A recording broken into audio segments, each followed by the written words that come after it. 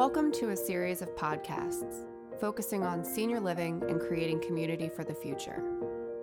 Presented by Jane Rohde, founder and principal of JSR Associates Incorporated.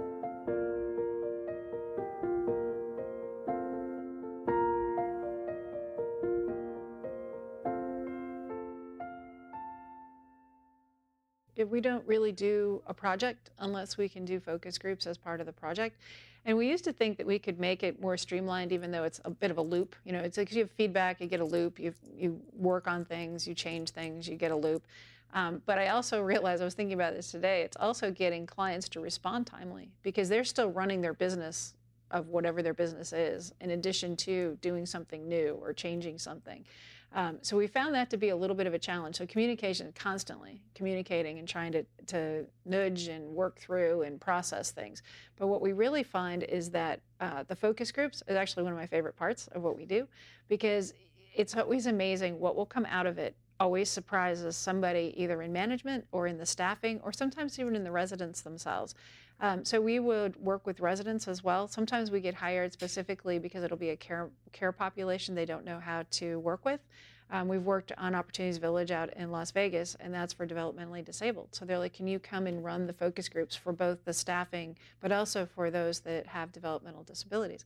And it was interesting because I thought, to me, it's the same. You know, people are people. You ask the same questions, but it's really interesting that people hesitate when they're working with someone with dementia or that's a little bit older. You have to be a little more patient. You have to let them speak, let them gradually hear. You want to hear what they have to say. You want to hear their stories, and sometimes they have really funny stories, and sometimes you're like, "Really? Did you just tell me that?"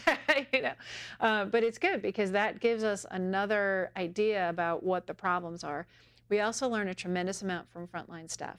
The C-suite really misses out when they don't really take into consideration what's going on the frontline staff. One of our bigger issues is infection control, for example. And with infection rates being as high as they are, it really is your housekeeping staff that's one of your barriers between having an infection or not from touchpoint cleaning. And it's amazing to me that that's usually the low-income, lowest part of what they make in terms of what they're paid and everything. And it's a very viable, one of the most important portions in healthcare. And in long-term care, we find that housekeepers and others become friends often with their long-term residents because they see them every day. So there's a process with that focus group that always something will come out as a surprise. And people might not know. People might not know about one of their own management staff. We had that happen one time where we actually had a whole frontline staff wanted to get rid of the maintenance manager. And we were like, I've never had that happen before.